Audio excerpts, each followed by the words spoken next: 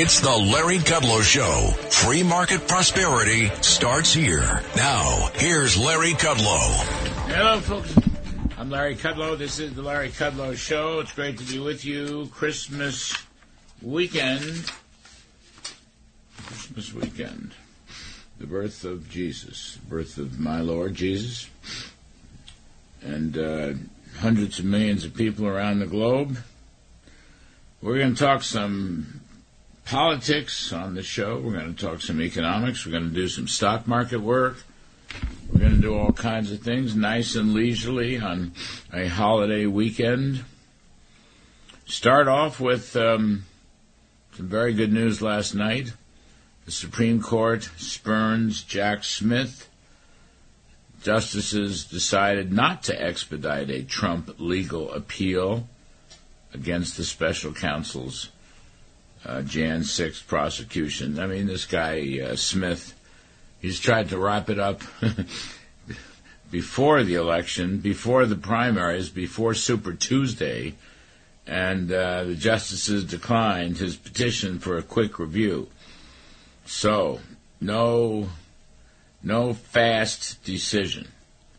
Purely political, that's what Smith is. Purely political. And as we've talked about so many times on this show, and on the TV show, by the way, Fox Business, 4 to 5 p.m., named the show's Kudlow. I'll be off next week. Probably my pal David Asman will be on, and others, but we'll resume after January 2nd, on January 2nd. But this whole business, trying to throw Donald Trump in jail for 700 years, trying to make the case against him before the elections, trying to do everything they can to stop him from winning the primaries, which I believe he's going to win. We'll have Roger Stone on the show later on. We're going to have Joe Concha and Mark Simone on the show later on to talk about all this stuff. But basically, Trump won a good one. And they're going to have to go through some kind of process back to the D.C. Circuit Court of Appeals, and then they'll go to the Supreme Court. D.C. Circuit Court of Appeals, I think, is a pretty liberal court, so don't look for much relief there.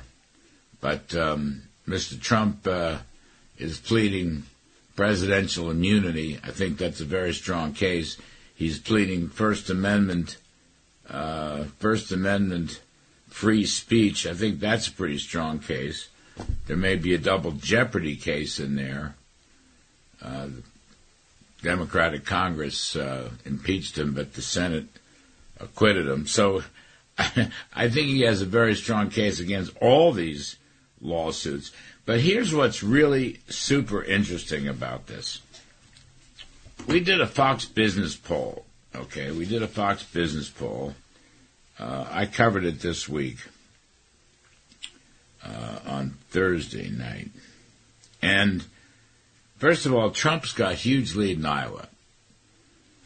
He's over the 50% mark in Iowa. He's got a 35-point lead against his closest opponents, Nikki Haley and Ron DeSantis.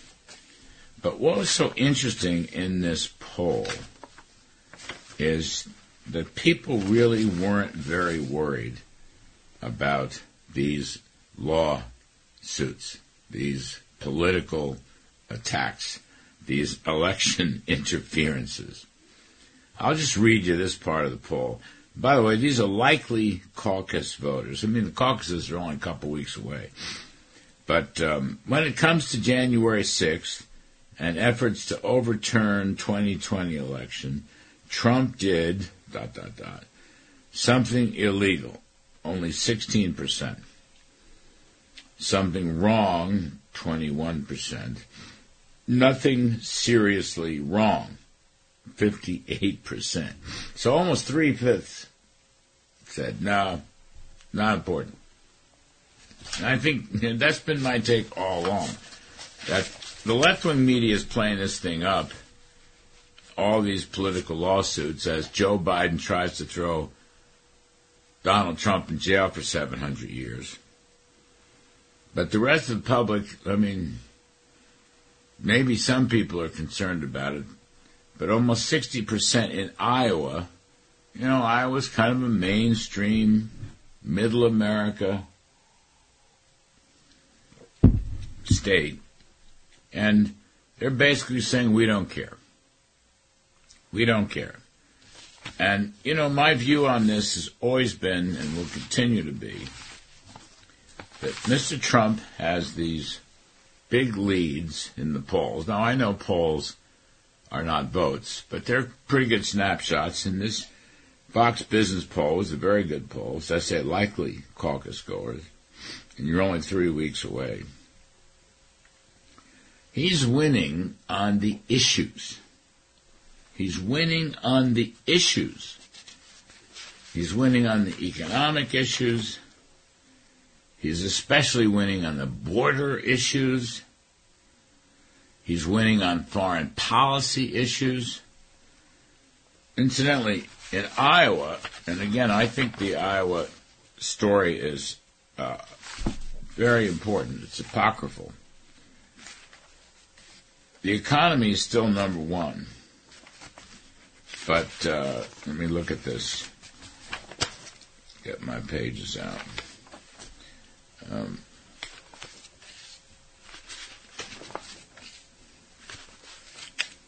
Where is it? Here we are. Economic issues. In September, economic issues, 46%, number one. Now, in this latest poll, economic issues is still number one, but they're 38%. Here's the big change. Immigration issues. Biden's massive illegal immigration. I mean, it's over 10,000 a day. So that, in September, 15% thought that was the most important issue.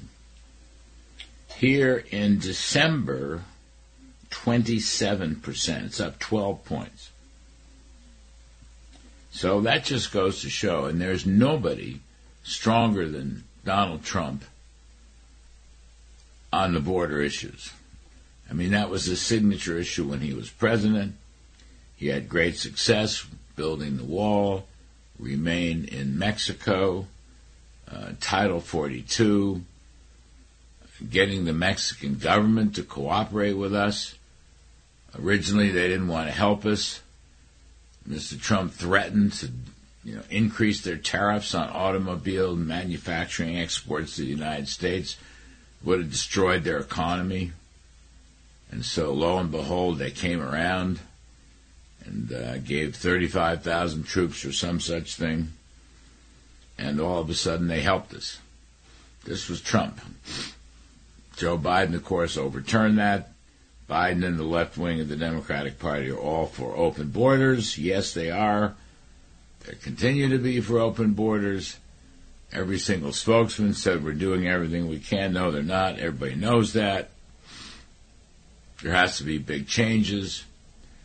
The foreign aid supplemental, $60 billion for Ukraine and $14 billion for Israel and a small amount of money for the border.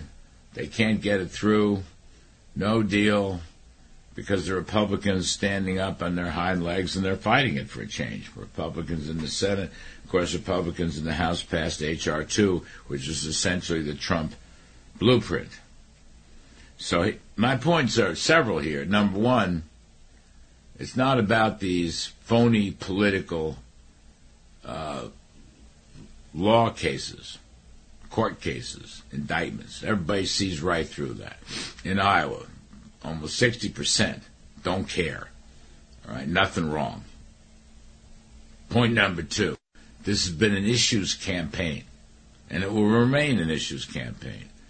Former President Trump has done a great job on these issues. Drill, baby, drill, open the spigots for fossil fuels, sustain and extend the Trump tax cuts, roll back all the crazy Biden regulations against business, especially small business, fight inflation, These are all key Trump issues. He's campaigned on them for a year. And the results show. The polls show. Again, polls not votes, but they are sure an indication that people know that Mr. Trump has done this before. He ran a successful economy. He protected the border. He kept us out of war. He kept oil prices and gasoline prices and grocery prices low. He increased real wages. He did it once, and people are coming around to the view that, yes, he's the right guy to do it again. They don't want Biden's big government socialism. They don't want it.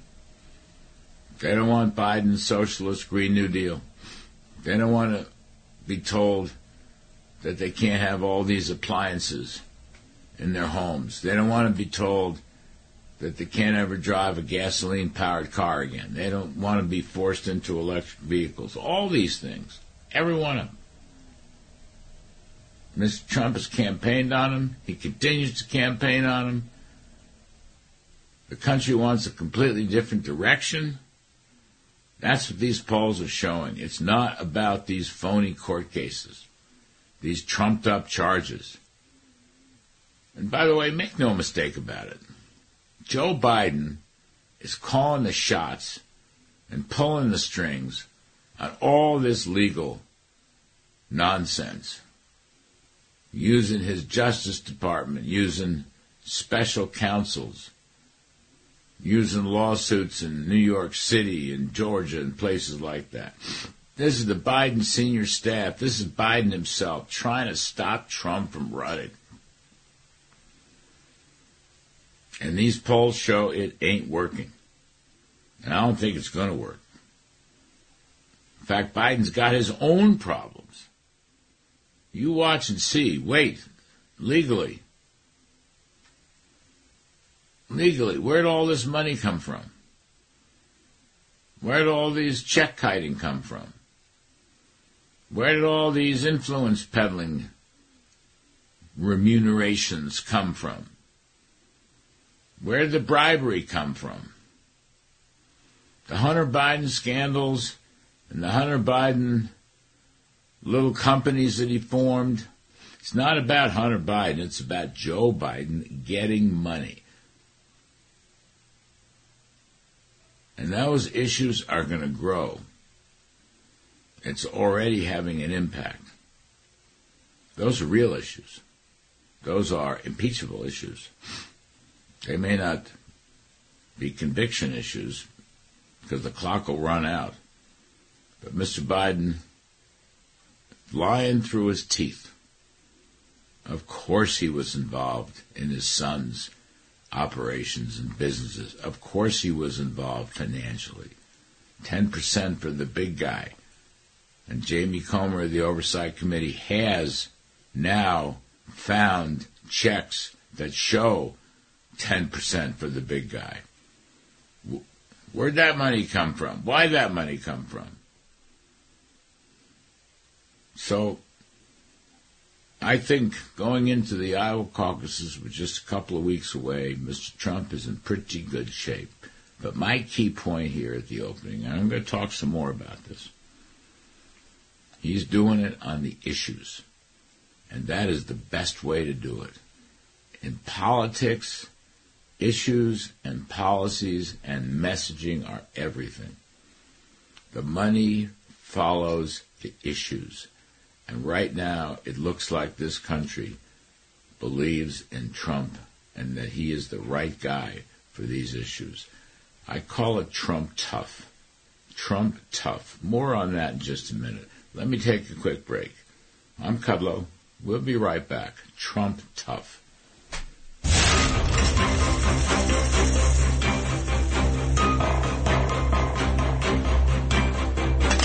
Now, back to the Larry Kudlow Show. Welcome back, folks. Larry Kudlow. I want to talk some more about Trump tough, because I think that's part of this tremendous polling that's showing that he's the odds-on favorite to win the GOP nomination and to defeat President Biden. Joe Biden is shown himself to be a weakling. A weakling on almost everything. No, on everything. A complete weakling. Somebody who is beholden to the Democratic far-left socialist wing of the party, and somebody who's afraid of his own shadow when it comes to foreign policy. What he did in cutting and running in Afghanistan, for example, what he did with Putin, what he's failed to do with Putin, what he failed to do at the very beginning of the outbreak of Putin's invasion of Ukraine, and now in the Middle East, these Iranian-backed terrorist groups firing 100 times against U.S. military assets, ships mostly. He won't make a tough decision. Not once. He won't fire back. I think people are sick of that. And I think people want a strong leader like Trump. As I said earlier on all these issues, they know that Trump did this stuff once and he'll do it again. They want a president who will take out a Soleimani, the former Iranian strongman who ran all the terrorist operations, now dead. Or al-Baghdadi, or crushing ISIS in Syria, or cutting taxes, or fighting all the greenies to keep as much fossil fuel production as possible. So gasoline prices were under $2 a gallon. They've come down. They're over $3 now. They were $5, but that's still a lot more than $2 a gallon. By the way, low energy prices were a big factor in keeping the inflation rate down. They want a strong man. Trump tough. They are tired of a wussy president who won't defend America and who won't take back our border. That's a key theme, Trump tough. Think about that. I'm Kudlow. We'll be back with John Bolton in just a few minutes. Security Advisor, National Security Advisor John Bolton will be here. We'll talk more about this and what Joe Biden is afraid to do in the Middle East. It's just pathetic. He's afraid to do anything. I'm Kudlow. We'll be right back.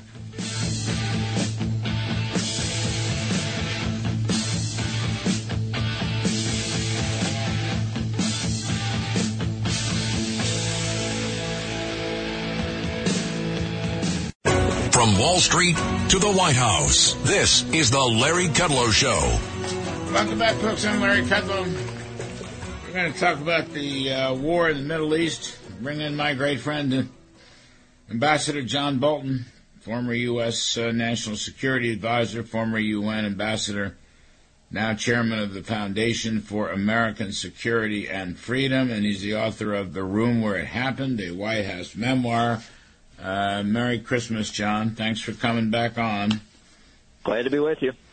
Yeah, you're the best. So, John, I was talking about a bunch of things, but here's a headline. Iranian spy ship helps Houthis direct attacks on Red Sea vessels, okay? They're the ones giving the Houthis the intel to go after these ships in the Red Sea, which is causing chaos in shipping. And Joe Biden won't do anything about it, John. That's the general theme. So this is just one more piece of evidence. What is wrong with them? Well, it's a pretty sad day when the United States is not able to deter even the Houthis in Yemen, who wouldn't have two rocks to rub together against naval assets in the Red Sea if it weren't for Iran.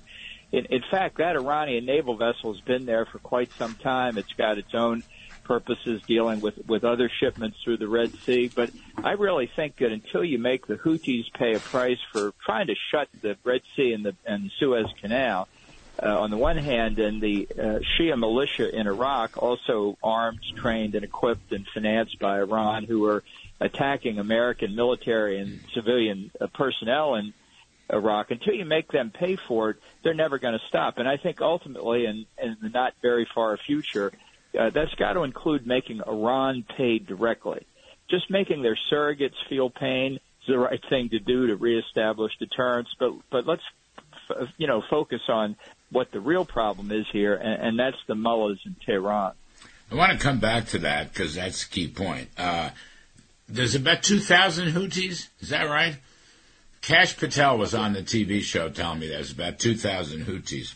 It's about 1/10. Look, it's a rebel movement. There's been a civil war in Yemen for 30 years, and the Houthi have been picked by Iran as their proxies because the Iranians want to establish a strategic position in the backyard, in effect, of Saudi Arabia and the United Arab Emirates. And by the way, being located where they are at the southern entrance to the Red Sea, they're in an incredibly important strategic position. So this is a dangerous operation.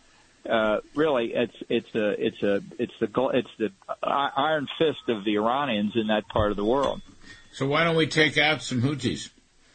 Well, that's what we should be doing, and frankly, we should have done it before, and we could have done it before. But part of the Biden administration's problem here is that they constantly live in fear of what they call a wider conflict in the region, by which they mean having to deal with Iran. This is the direct analog to their fear in Ukraine of the Russians creating a larger war in Europe. With what hidden assets, I don't know.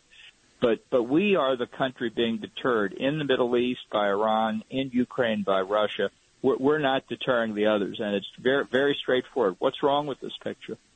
So Joe Biden's the appeaser in chief. That's what it sounds to me, and that's been true. You can see it over and over again. Yeah, no, listen, we haven't talked about China, but I think it's there in an even more visible form. And frankly, right at this point, the Chinese see what's happening. We're weak in Ukraine. We're weak in the Middle East. If they're not saying to themselves in Beijing, how can we take advantage of the Biden administration before it leaves office? I'd be very surprised. So apparently, according to news reports, she told Biden in San Francisco that he was going to take Taiwan. He would like to take it in a peaceful way, but he's going to take Taiwan. Now, I don't know what your intel sources are. Did he really say that? But that proves your point. Look, I think he's very serious about it. Sometimes you ought to listen to your adversaries when they tell you what they're going to do. Occasionally they mean it. Yes. The Chinese know, and the timing of that remark to Biden was not accidental. There's a key presidential election in Taiwan in January, so it's right up upon us to determine whether they'll get a government that's going to insist on keeping free people ruling in Taiwan or one that's going to lean toward Beijing. This is part of the intimidation. It's consistent with they're putting naval ships and fighter planes over in Taiwanese territorial waters and airspace, all part of trying to intimidate the people of Taiwan. I think it will backfire, but from what it reveals of what China's real intentions are, it couldn't be clearer. I mean, what kind of position are we in to stop that, to prevent that? Well, I don't think we're ready yet. I think this is another problem of failure of deterrence. It's not simply a Biden administration problem. It goes back a long way. We've taken some steps to correct it. We need to do a lot more. And it's one reason why I think this question of America's place in the world and how we protect our interests and the way of life we have here at home is so very important. I mean, under Biden, this has been a basically a retreat on one area after another, and I think our friends and allies around the world are getting very nervous. So let me come back to the Middle East and to Iran. I don't know if the $10 billion has been transferred for the electricity payments or not. I think the $6 billion was frozen. But the fact that the Bidens actually would prefer to get that money over to Iran, money, of course, is fungible for other nefarious purposes. I mean, what does that tell you? What is their thinking? You've got this guy, Jake Sullivan. You've got Anthony Blinken, John. To me, it's extraordinary. The notion that we're giving money or we would give money or we want to give money to our enemy. How is this possible? Well, it goes to one of the Biden administration's biggest mistakes, which is this mythical belief. It was true throughout the Obama administration that if you could just convince the Ayatollahs in Tehran that we weren't out to destroy them, suddenly peace and light would break out and everything would be fine in the Middle East. That's completely wrong. But to this day, the administration has not given up trying to get back into the failed 2015 nuclear deal. As you well know, we withdrew from in 2018. And they have reduced enforcement of the economic sanctions against Tehran that were put back into place after we withdrew in 2018. So Iran is now selling oil at levels equivalent to what they were selling before the sanctions were reimposed, primarily to China. They've grown closer both to Beijing and to Moscow. They're selling the Russians drones to use in the war against the Ukrainians. I think really Iran is becoming part of the new Russian-Chinese axis, and they're demonstrating in many ways, and still the Biden administration doesn't get it. Yeah, so what would you do? You were the toughest guy in the Trump administration on Iran, and I think your statements prove to be correct now, because the worst of this is getting worse. So why don't the Bidens, why wouldn't any administration not only want to hit the Houthis, but isn't it time, I mean, Jack Keane says this, John, we have to hit some Iranian targets too. Absolutely. I mean, it's kind of like Soleimani to the third power or some such. Yeah, look, to the government in Tehran, the Houthi rebels, the Shia militia in Iraq are expendable. We may impose costs on them, although we have imposed precious few in the past 3 months after the Hamas attack on Israel. Until the Ayatollahs feel pain in Iran, we are not going to reestablish deterrence. But these attacks in the Red Sea and in Iraq and Syria are all linked to supporting Hamas in its continuing battle with Israel. And it started back on October the 7th. This is directed and coordinated by Iran. We don't know what their full strategy is, but the outlines are clear enough. And one thing we could do to impose costs on all of them is to allow Israel to do what it says it needs to do, which is eliminate Hamas's capability militarily and politically, and not succumb to the pressure from the fashionable left in Europe and this country to try and stop what's going on. The Israelis need to be able to finish the job. We're talking to Ambassador John Bolton, former U.S. National Security Advisor and former UN Ambassador. John's book is The Room Where It Happened, a White House memoir. He's now chairman of the Foundation for American Security and Freedom. John, I'd like to talk some more about Russia and the Ukraine, and I'd like to talk some more about Israel. You got time for another segment? Please hang on. All right, you're terrific stuff. It's so wonderful to have you on the radio. You're like a regular on this show. It's great stuff. And Merry Christmas, Glad folks. to do it. I'm going to take a quick break, and we're going to come back to talk some more with the great John Bolton. We'll be right back. Larry Kudlow.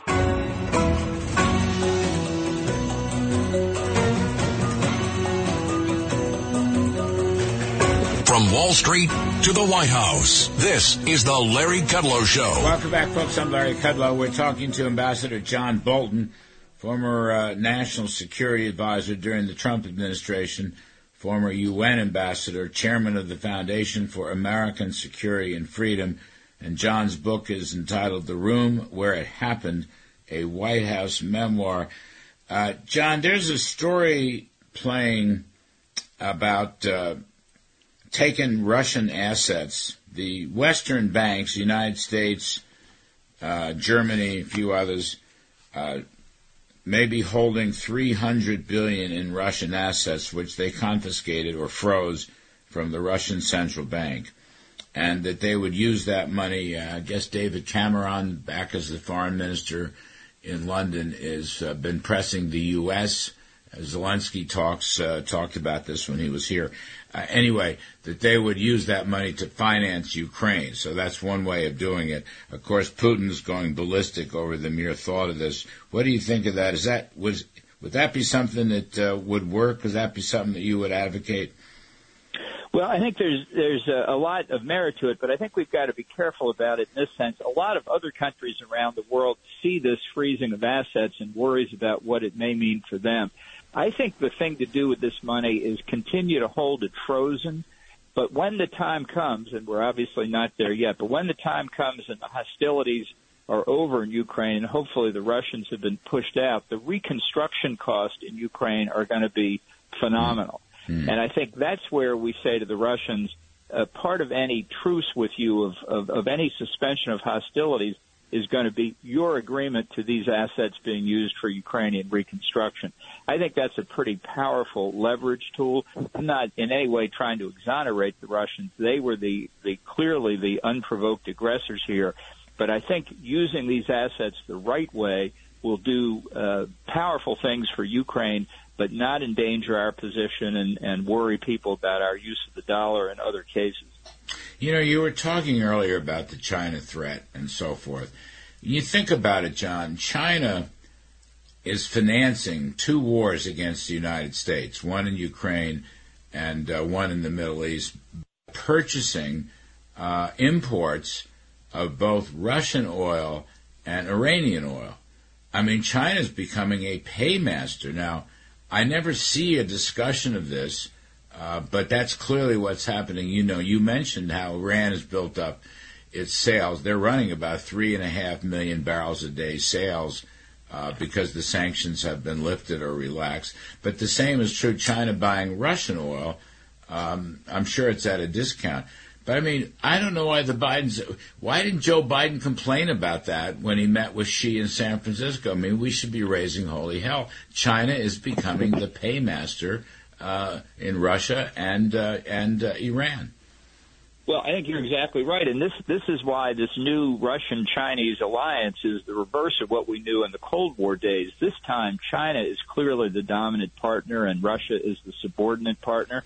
But here again, I think the Biden administration is so fearful of what it thinks China could do to it that it's unwilling to take steps along the lines you mentioned or to deal with, as you well know, the long-standing, continuing threat of Chinese pirating of our intellectual property. Yes. I think the Biden administration is consumed with the idea it needs a climate change agreement with China, and it doesn't want to do anything to jeopardize it. It's been true from day one when John Kerry was made the special envoy. And, you know, just so everybody knows, I'm sure the Chinese would be happy to agree to a climate change agreement. They just don't intend to comply with any obligations they undertake. The whole thing is chasing a mirage. But that's a major part of why the administration won't stand up to China. And again, this is something I think people around the world can see. It's another aspect of the administration's general weakness. John, is the Ukraine war in a stalemate position, or how do you read that? Well, I think it is at the moment. There are press reports that Putin is conducting some diplomacy to try and get the negotiations started. Frankly, that wouldn't surprise me. If I were in Putin's shoes, I'd say, look, this war has gone on long enough. Let's have a ceasefire and start negotiation. And the line of control in the ceasefire then becomes his new border with Ukraine. I think the administration has mishandled the aid that we've given. It was never deployed in a strategic fashion, and I think now we're seeing the consequences. So the course of the next year, I think, is going to be very difficult. Nobody should underestimate the sentiment within the Democratic Party. We've seen the left wing emerge in the case of the pro-Palestinian position many have taken in Israel's war against Hamas. There are plenty on the left wing of the Democratic Party very uneasy about Biden's military assistance to Ukraine. They want Biden to advocate negotiations, and I think in the next year it could happen. I'm very worried about what's going to happen on Ukraine. I mean, it just looks like Biden. It's always looked like Biden is more fearful of Russia than Russia is of him. Biden is more fearful of Iran than Iran is of him. Biden looks so weak on the international stage. Well, he does, and it's a case where instead of using our power and assets to deter others from engaging in behavior we find unacceptable, we are deterred by them. And I think his biggest failure has been effectively to accept a near freezing of the defense budget. You know, nominal increases, but given inflation, it's barely keeping up. And in the circumstances we face legislatively, we're falling behind. We need a significant increase in the defense budget. Now, you know, we also need a significant decrease in our budget deficit. So there's a lot of domestic programs that are ineffective and wasteful to be gotten rid of. But we need a stronger U.S. defense capability. We face multiple threats around the world. And, as Donald Rumsfeld used to say, it's not American strength that's provocative. It's American weakness that's provocative, and that's what we see all too much of today. John, did you get along? I love Mr. Rumsfeld. He was always great to me. Did you get along with Rumsfeld? Well, I think I did. He was never hesitant to give me advice on how to negotiate with the Russians and others, but he knew his stuff, and it's sad he's gone. Yeah, I thought he was a great man. He was really good to me. Just as a sidebar, you mentioned Donald Rumsfeld. John, let's talk about Israel. Are the Bidens going to let Israel do the job Israel needs to do? I mean, you read stuff, you hear stuff. They're trying to micromanage the war. They want some more humanitarian aid, which means more Gaza aid. They're telling Israel to pull in their horns. What's going to happen there?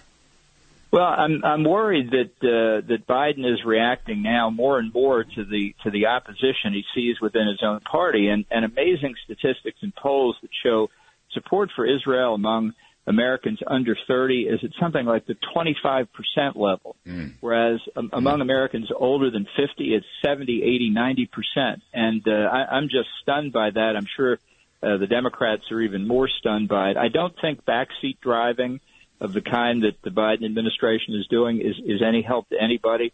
Look, nobody's perfect in war, but I believe the Israelis are following the same doctrine, the same principles we are in a very difficult environment. If people make mistakes, they can prosecute them. It doesn't undercut the legitimacy of the effort. This is part of Israel's right of self-defense, which includes eliminating the threat that caused October the 7th. It's a difficult time for Israel, but I think the White House is making a big mistake, notwithstanding the political trouble Prime Minister Netanyahu is in. They're making a big mistake if they don't see how strongly the Israelis feel about this, and doing what this coalition cabinet in Israel says is their combined objective, eliminating the Hamas threat. And what is this, the business about a two-state solution and letting the PLA run both the West Bank and Gaza? What's your take on that? Because, I mean, the Bidens keep talking about that. Among other things, John, it occurs to me that, okay, fine, we can talk about how this is going to parse out later. Let's crush and annihilate Hamas first. But what is so great about a two-state solution? Look, I've thought for some time the two-state solution was dead, and if anybody thought it was still kicking after October the 7th, they're even more wrong now. The Palestinian Authority is corrupt, dysfunctional, and frankly just turns a blind eye to terrorism. There's no way you can responsibly say the answer after Hamas is eliminated is to put the Palestinian Authority in charge. In fact, in a way, what Biden is saying, the Israeli military should continue to fight and die in Gaza to put the Palestinian Authority in charge. Just play that out in Israel or much of the population here in this country that supports Israel. That's a non-starter. I think people have got to look at much bigger solutions. The two-state solution has failed. We need to move on to something else. All right. John Bolton, you're the best of the best. I hope you have a Merry Christmas. I hope you have a Happy New Year. Thanks for helping me on this show as you have. Folks, Ambassador John Bolton, people should listen to his advice. I'm Kudlow. We're going to take a break. On the other side of the break, we're going to talk some politics with Joe Concha and Mark Simone. What about Iowa? What about Nikki Haley in New Hampshire? What about everything? I'm Kudlow. Christmas weekend. Our Lord Jesus' birth. Stay with us. Straight ahead. Much more to do.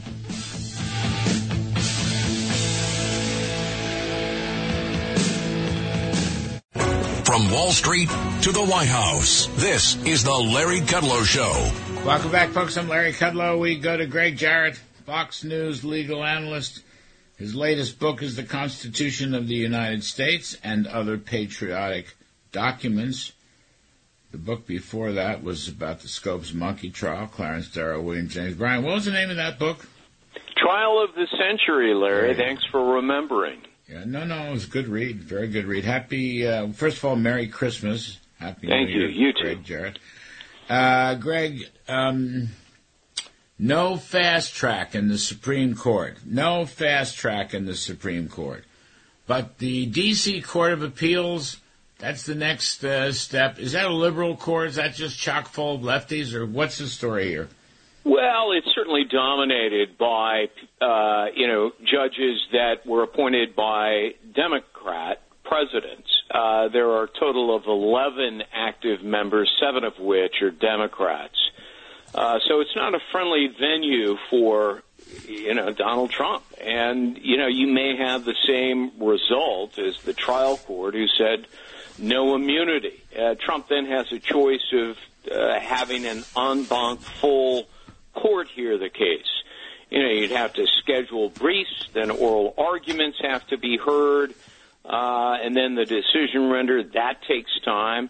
And if Trump loses there, he can go to the U.S. Supreme Court, and if they decide to take the case, the clock begins running all over again. So this likely delays the scheduled March trial. You think it'll get all this stuff after the election or until the election? I mean, to me, the election should be the ultimate arbiter. Yeah, I totally agree with that.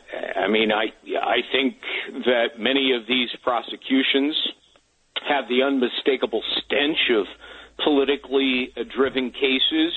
Joe Biden's DOJ waited 2.5 years before bringing the charges. In Florida and in Washington, D.C., realizing that the ensuing trials could be perfectly timed in the middle of a presidential campaign. So, some of these may take place after the presidential election. Some could happen before. Greg, I don't know if you saw this. Came out Thursday night. Former Attorney General Ed Meese, who I might add is a dear friend of mine, he's arguing, he's got law professors Steve Calabrese and Gary Lawson, that Jack Smith, the appointment of Jack Smith, is unconstitutional because he's holding a position that was never created by Congress. And I'll quote, "That appointment was unlawful, as are all the legal actions that have flowed from it, including Citizen Smith's current attempt to obtain a ruling from this court." I mean, it's interesting. Is Jack Smith, is that all unconstitutional? Does Ed Meese, who's a smart guy, Calabrese is a smart guy, you probably know these guys, do they have a point? I agree with you. I know them. They're quite intelligent, and they know the law. And it's a valid, legal, viable argument that they're making here that, if you pluck a private citizen for this kind of job, it violates the Appointments Clause, which requires Congress.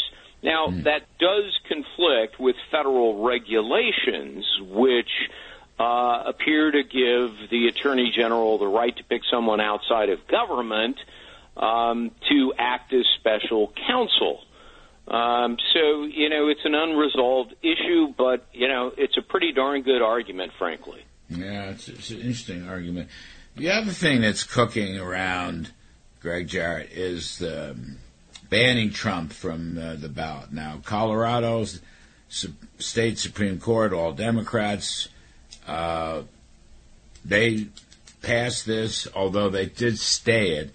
Now you've got all these Democratic politicians saying, yeah, let's keep Trump off the ballot. Trump's won a lot of these, but they're going to try to use other states to keep him off the ballot in those states. I mean, this is like a circus, but what does all this mean? Well, it was a laughable decision, 4-3 by the partisan Colorado Supreme Court. I suspect it will be pretty quickly overturned by the U.S. Supreme Court because the justices there in Colorado got it wrong.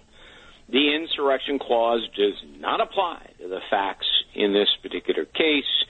It was intended for Confederates who literally took up arms against the government. Trump is not even accused of insurrection under the federal statute. If the evidence supported, it. Obviously, Jack Smith would have charged it, but, the facts don't support it. So to remove Trump from a presidential ballot for an offense that he hasn't been tried or convicted of blatantly violates his right to due process, guaranteed by that very amendment that the Democrats cite, the 14th Amendment. If Joe Biden were smart, I think, Larry, he would denounce this ruling. But his refusal to do that makes him look like he's so desperate to hang on to power, he's willing to win by hook or by crook, which means banishing his opponent from the ballot. Well, so he's always saying, you got to defeat Donald Trump, you've got to defeat MAGA in order to save democracy, right? So in order to save democracy, let's keep my opponent off of the ballot. Yeah, I don't understand the logic there, even by Joe Biden standards. Yeah, well, Biden is tacitly endorsing something that looks and smells like it's anti-democratic. And it's the equivalent, in truth, of election rigging. And it's a slippery slope, too, because, Larry, Republicans are drafting bills to remove Joe Biden from the ballot in various states. So, this is the stuff of dictators and tyrants. They ban their opponents from running by expunging their names. Republicans should not go down that road, although Democrats are certainly setting the precedent for it and inviting it. Well, viva Venezuela. Yeah, exactly. Viva Russia.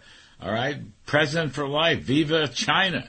Here's Biden talking about democracy, and all of his people are trying to keep Trump either in jail or off the ballot or both. The stupidity of that cannot help Biden. That's all I'm thinking. People look at this and go, huh? Really? What's he talking about? Yeah, look, Americans are pretty smart. I think they see this for what it is. In terms of all of the criminal indictments, these are political persecutions under the guise of prosecution. And this move in Colorado and other states, that's anti-democratic under the guise of, we're protecting democracy. No, you're not. Don't deprive voters of their right under the Constitution to make the decision as to who should be president. Last one, Greg Jarrett. Impeachment of Joe Biden for all of the money laundering and the influence peddling and so forth and so on. Give us some quick pearls of wisdom. When the Congress comes back, does the drumbeat continue? I think the drumbeat for information and evidence will continue.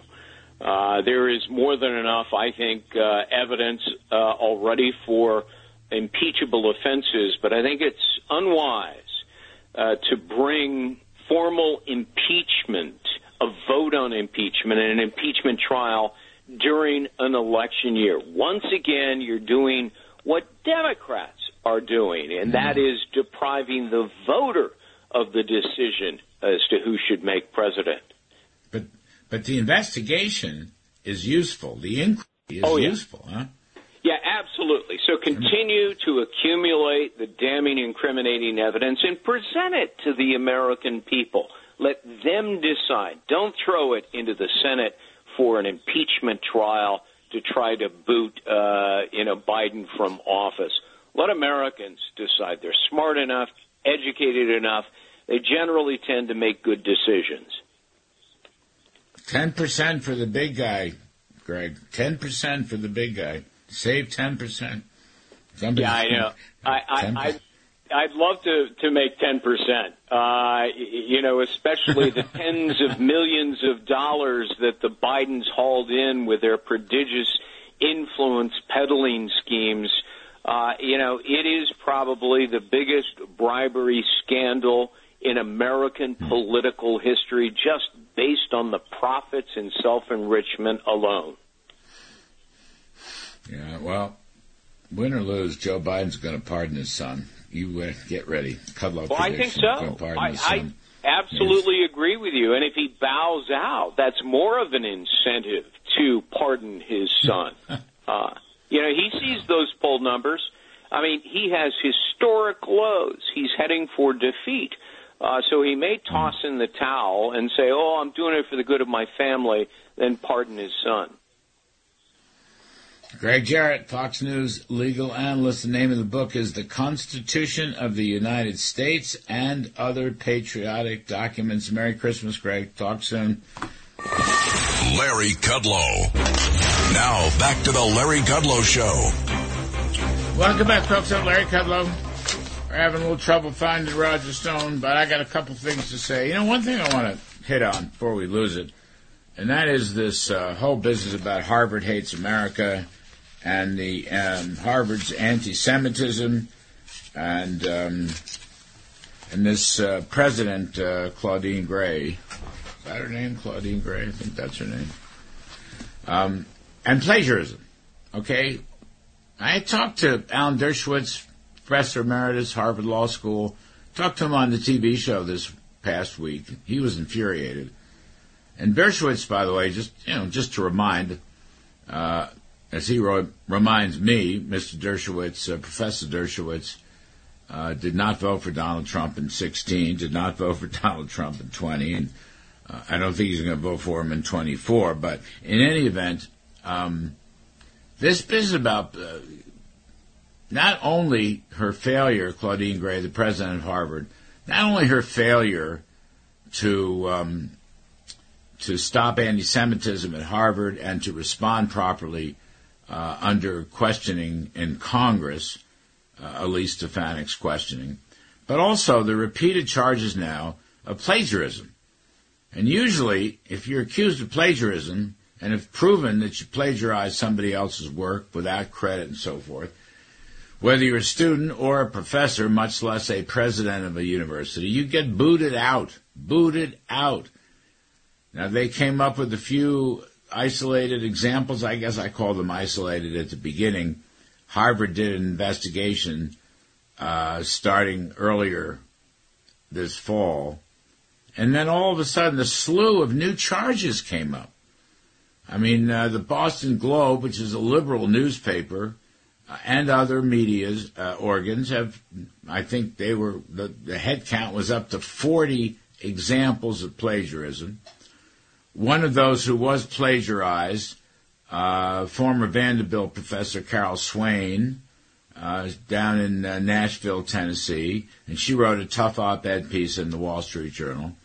And it's incredible to me that Claudine Gray is still the president of Harvard.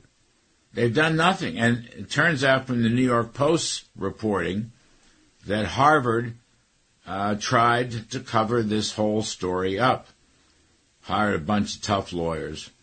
So the Post nailed it. And the story continues to go on. And again, Dershowitz argues strenuously that the reason that Claudine Gray is still president of Harvard University is simply because of diversity, equity, and inclusion, DEI. Claudine Gay. I'm sorry. Terrible. I can't keep track of Harvard. And this is a bad story, and it's an unresolved story as we move towards the end of the year. Maybe the Harvards think that the story is going to go away, or Christmas and New Year we're going to forget about it.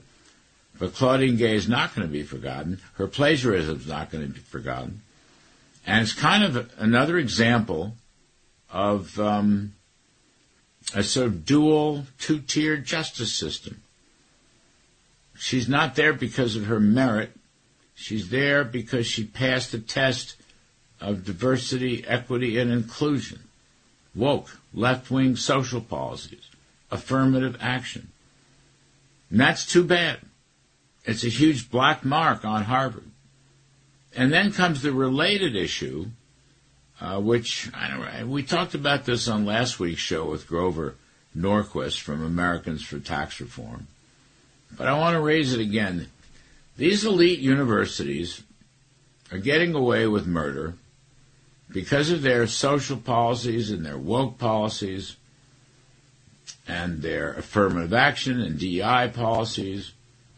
They don't pay any taxes. Well, let's say total tax rate is 1.4%. All right. Median tax rate in the United States is about 25%. The top earners pay 37%. We pay taxes on capital gains. Harvard doesn't. Ordinary people pay taxes on dividends and interest. Harvard doesn't. This is not fair. If Harvard is going to pursue left-wing social policies, they ought to be taxed. And they get huge amounts of federal spending and grants.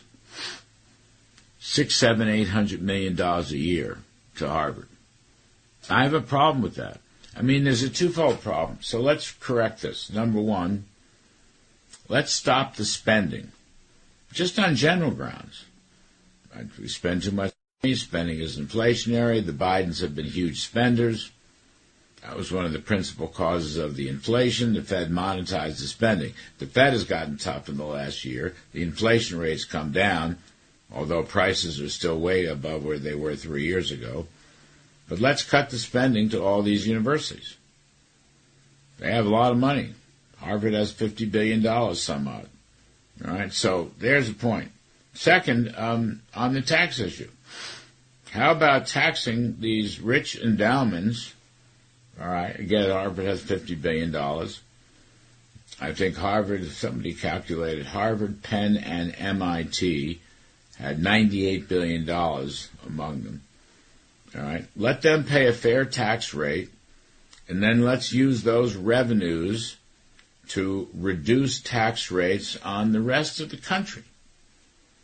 All right, how about for, middle-class people?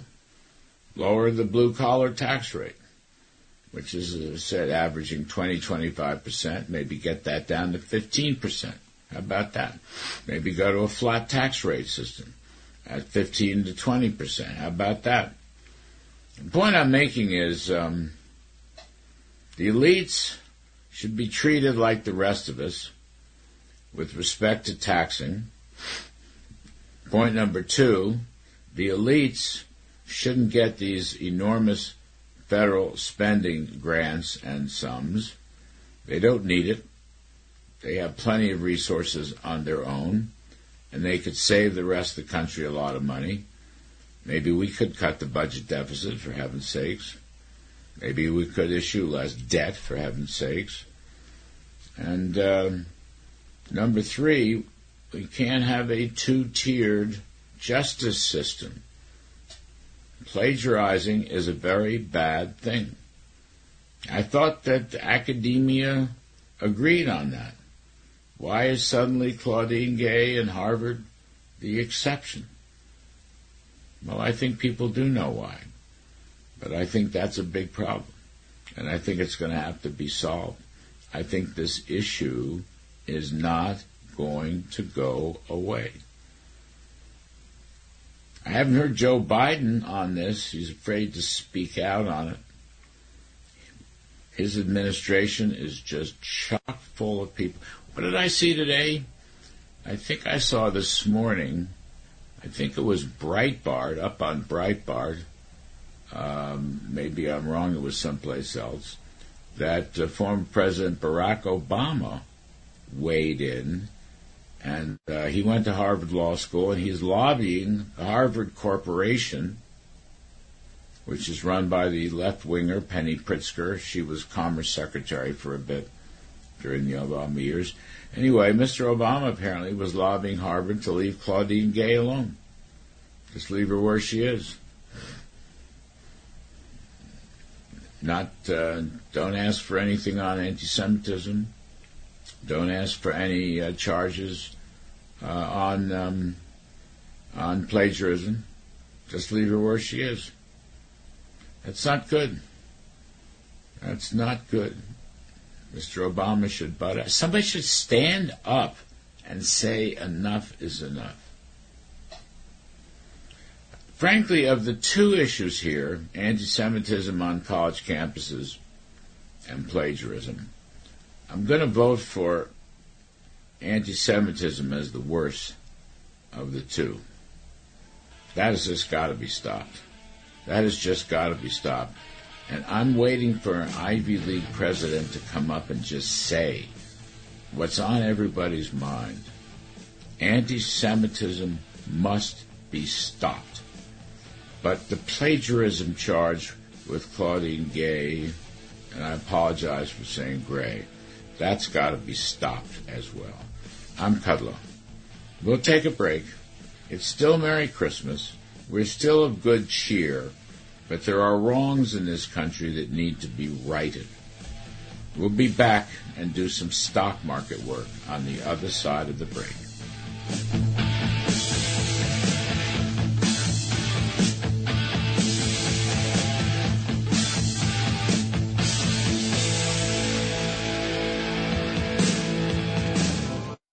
Listen to this podcast now on the Red Apple Podcast Network. Not That Andrew with Andrew Giuliani. In Trump's case and other citizens who brought challenges to the court regarding the 2020 election, anytime the court actually allows a case to move forward, he or they have won 74% of the election cases. A stat that most of the legacy media will never, ever tell you. In this case specifically, the New York Court of Appeals ruled that Assemblyman Chris Tagg, State Senator Borrello, and Congressman Mike Lawler, among others, did not have the standing, even though they are New York citizens who may be affected by this and certainly represent New Yorkers who will be affected by the implementation of this rule. Download all of Red Apple Media's podcasts right now through your favorite podcast platform. This is New York's talk leader, the crown jewel of talk radio. WABC New York and 107.1 WLIR Hampton Bays. 77 WABC News starts now.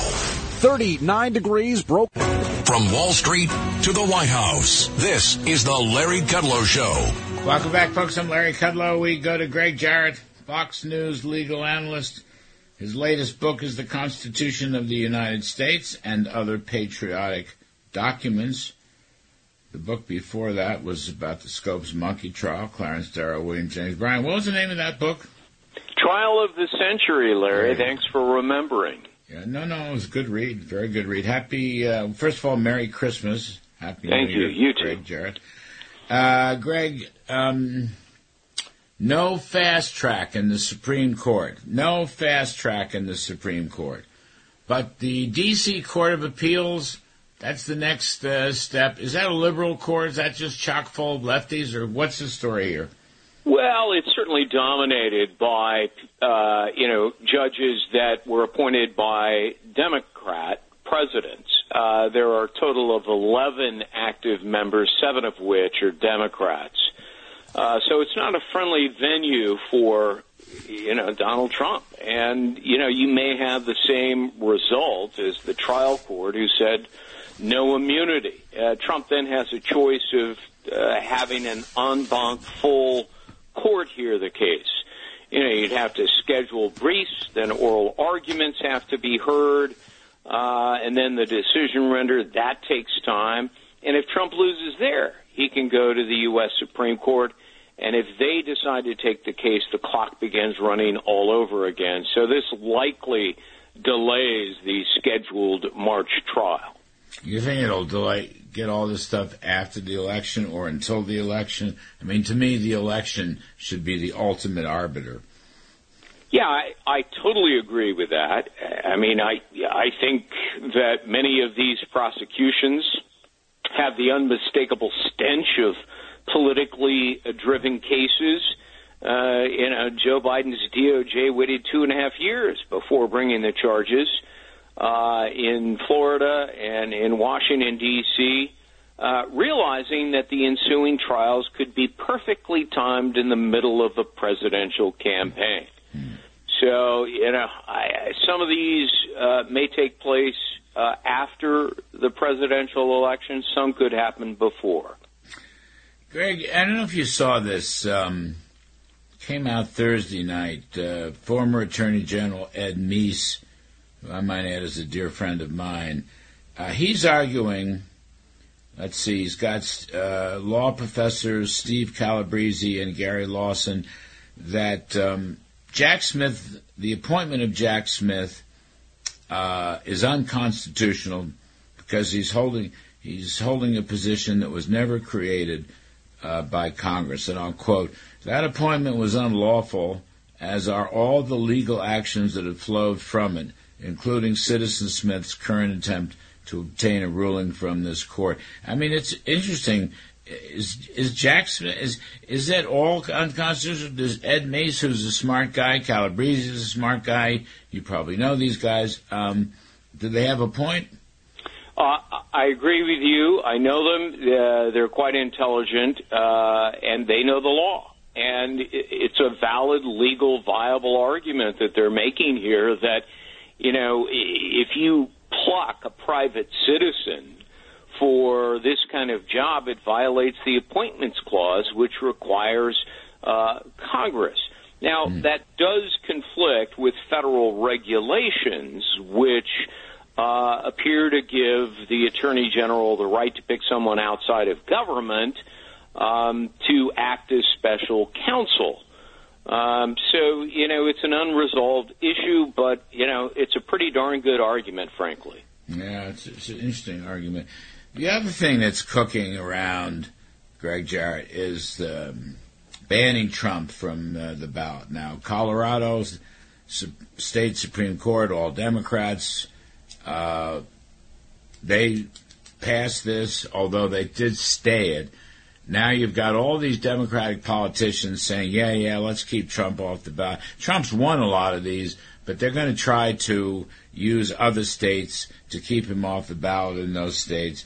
I mean, this is like a circus, but what does all this mean? Well, it was a laughable decision, 4-3 by the partisan Colorado Supreme Court. I suspect it will be pretty quickly overturned by the U.S. Supreme Court because the justices there in Colorado got it wrong. The insurrection clause does not apply to the facts in this particular case. It was intended for Confederates who literally took up arms against the government. Trump is not even accused of insurrection under the federal statute. If the evidence supported it, obviously Jack Smith would have charged it, but the facts don't support it. So to remove Trump from a presidential ballot for an offense that he hasn't been tried or convicted of blatantly violates his right to due process, guaranteed by that very amendment that the Democrats cite, the 14th Amendment. If Joe Biden were smart, I think, Larry, he would denounce this ruling. But his refusal to do that makes him look like he's so desperate to hang on to power he's willing to win by hook or by crook, which means banishing his opponent from the ballot. Well, so he's always saying, you got to defeat Donald Trump, you've got to defeat MAGA in order to save democracy, right? So in order to save democracy, let's keep my opponent off of the ballot. Yeah, I know. I don't understand the logic there, even by Joe Biden standards. Yeah, well, Biden is tacitly endorsing something that looks and smells like it's anti-democratic. And it's the equivalent, in truth, of election rigging. And it's a slippery slope, too, because, Larry, Republicans are drafting bills to remove Joe Biden from the ballot in various states. So, this is the stuff of dictators and tyrants. They ban their opponents from running by expunging their names. Republicans should not go down that road, although Democrats are certainly setting the precedent for it and inviting it. Well, viva Venezuela. Yeah, exactly. Viva Russia. All right, president for life. Viva China. Here's Biden talking about democracy, and all of his people are trying to keep Trump either in jail or off the ballot or both. The stupidity of that cannot help Biden. That's all I'm thinking. People look at this and go, huh? Really? What's he talking about? Yeah, look, Americans are pretty smart. I think they see this for what it is. In terms of all of the criminal indictments, these are political persecutions under the guise of prosecution. And this move in Colorado and other states I mean, that's anti-democratic under the guise of, we're protecting democracy. No, you're not. Don't deprive voters of their right under the Constitution to make the decision as to who should be president. Last one, Greg Jarrett. Impeachment of Joe Biden for all of the money laundering and the influence peddling and so forth and so on. Give us some quick pearls of wisdom. When the Congress comes back, does the drumbeat continue? I think the drumbeat for information and evidence will continue. There is more than enough, I think, evidence already for impeachable offenses, but I think it's unwise to bring formal impeachment, a vote on impeachment, and an impeachment trial during an election year. Once again, you're doing what Democrats are doing, and that is depriving the voter of the decision as to who should make president. But the investigation is useful. The inquiry is useful, huh? Yeah, absolutely. So continue to accumulate the damning, incriminating evidence and present it to the American people. Let them decide. Don't throw it into the Senate for an impeachment trial to try to boot, Biden from office. Let Americans decide. They're smart enough, educated enough. They generally tend to make good decisions. 10% for the big guy, Greg. 10% for the big guy. Save 10%. Yeah, I know. I'd love to make 10%. Especially the tens of millions of dollars that the Bidens hauled in with their prodigious influence peddling schemes. It is probably the biggest bribery scandal in American political history, just based on the profits and self-enrichment alone. Yeah, well, win or lose, Joe Biden's going to pardon his son. You get ready. Kudlow well, I think so. I absolutely agree with you. And if he bows out, that's more of an incentive to pardon his son. He sees those poll numbers. I mean, he has historic lows. He's heading for defeat. So he may toss in the towel and say, I'm doing it for the good of my family, then pardon his son. Greg Jarrett, Fox News legal analyst. The name of the book is The Constitution of the United States and Other Patriotic Documents. Merry Christmas, Greg. Talk soon. Larry Kudlow. Now, back to the Larry Kudlow Show. Welcome back, folks. I'm Larry Kudlow. We're having a little trouble finding Roger Stone, but I got a couple things to say. One thing I want to hit on before we lose it, and that is this whole business about Harvard hates America and the Harvard's anti-Semitism, and this president, Claudine Gray. Is that her name, Claudine Gray? I think that's her name. And plagiarism, okay? I talked to Alan Dershowitz, Professor Emeritus, Harvard Law School. Talked to him on the TV show this past week. He was infuriated.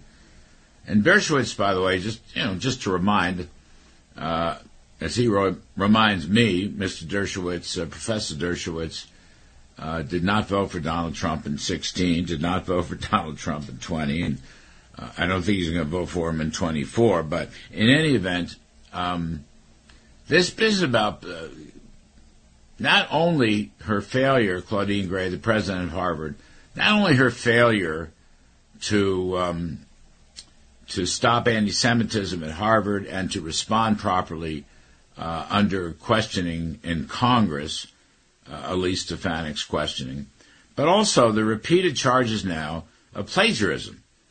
And usually, if you're accused of plagiarism and have proven that you plagiarized somebody else's work without credit and so forth, whether you're a student or a professor, much less a president of a university, you get booted out. Booted out.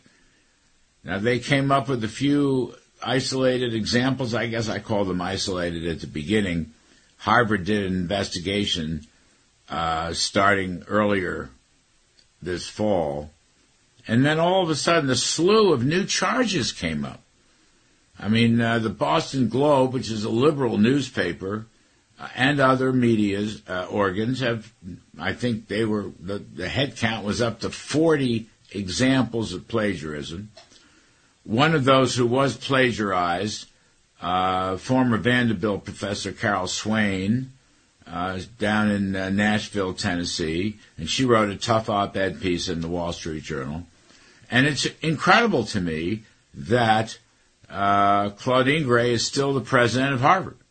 They've done nothing. And it turns out from the New York Post's reporting that Harvard tried to cover this whole story up, hired a bunch of tough lawyers. So the Post nailed it. And the story continues to go on. And again, Dershowitz argues strenuously that the reason that Claudine Gray is still president of Harvard University is simply because of diversity, equity, and inclusion, DEI. Claudine Gay. I'm sorry. Terrible. I can't keep track of Harvard. And this is a bad story, and it's an unresolved story as we move towards the end of the year. Maybe the Harvards think that the story is going to go away, or Christmas and New Year we're going to forget about it. But Claudine Gay is not going to be forgotten. Her plagiarism is not going to be forgotten. And it's kind of another example of a sort of dual, two-tiered justice system. She's not there because of her merit. She's there because she passed the test of diversity, equity, and inclusion. Woke, left-wing social policies, affirmative action. And that's too bad. It's a huge black mark on Harvard.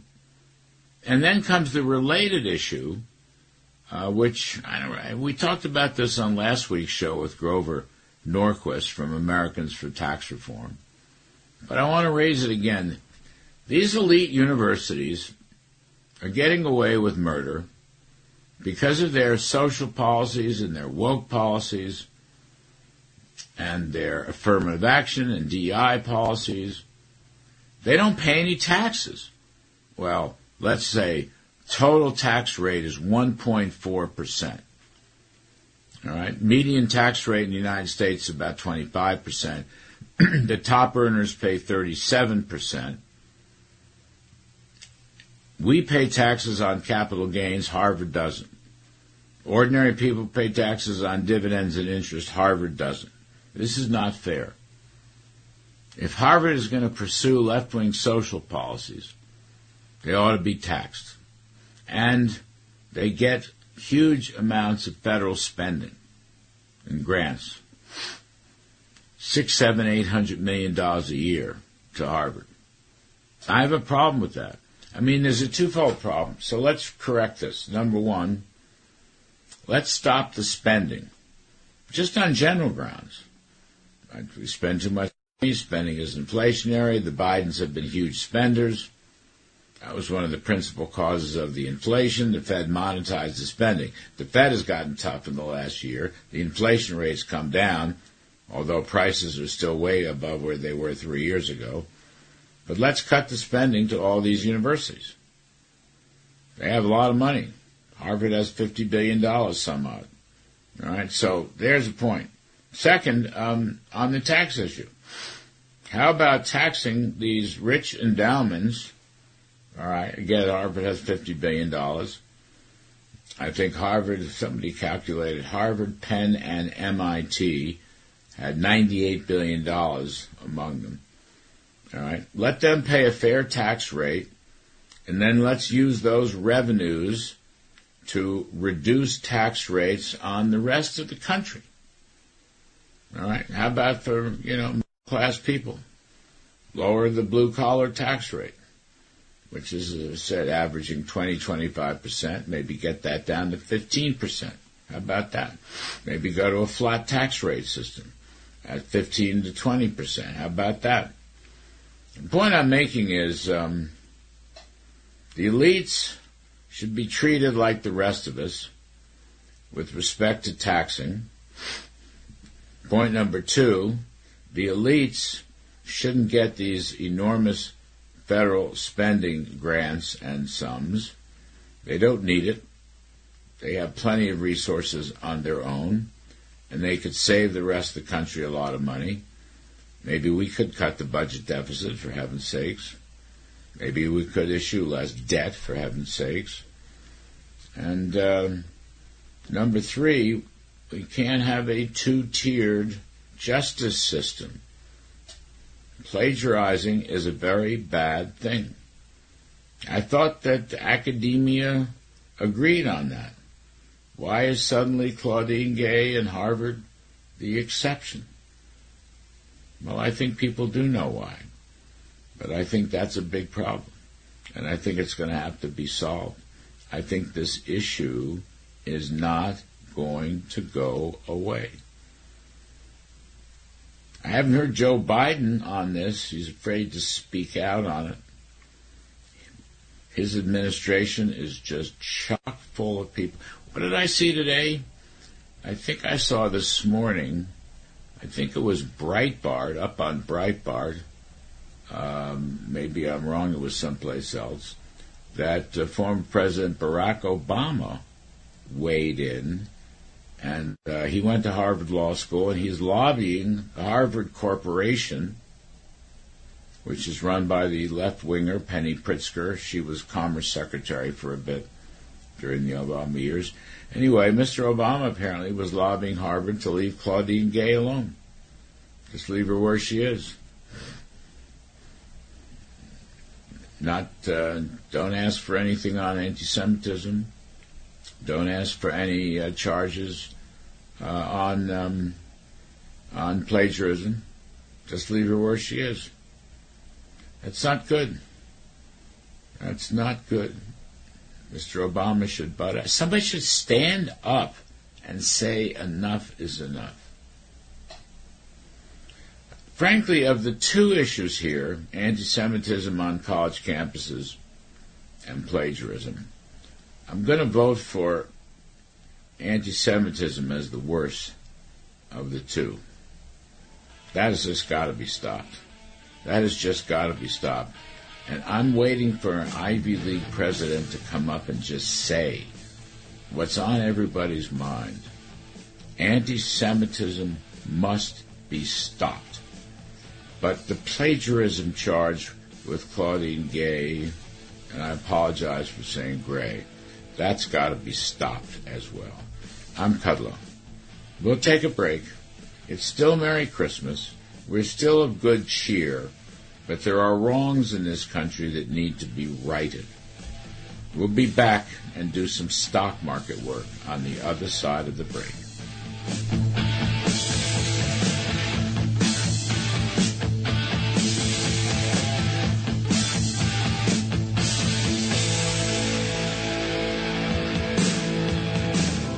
It's the Larry Kudlow Show. Free market prosperity starts here. Now, here's Larry Kudlow. Welcome back, everybody. I'm Larry Kudlow.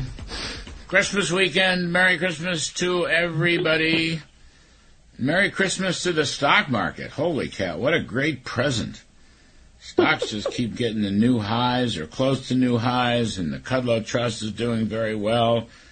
And it's all good. It's all good. Can it last? I don't know. Dow is up 81 this past week. NASDAQ 179. S&P 500 35. Just looking at these numbers before we get to our distinguished guests. Year to date, the Dow's up 13%. The NAS is up 43%. The S&P 500 is up 24%. Interesting. The Dow Jones Total Market Index, puts everything in there, 24% increase this year. And you go down the list and everybody's happy. The only one's not happy is China. China's off 17.4%. That's the Hang Seng Index.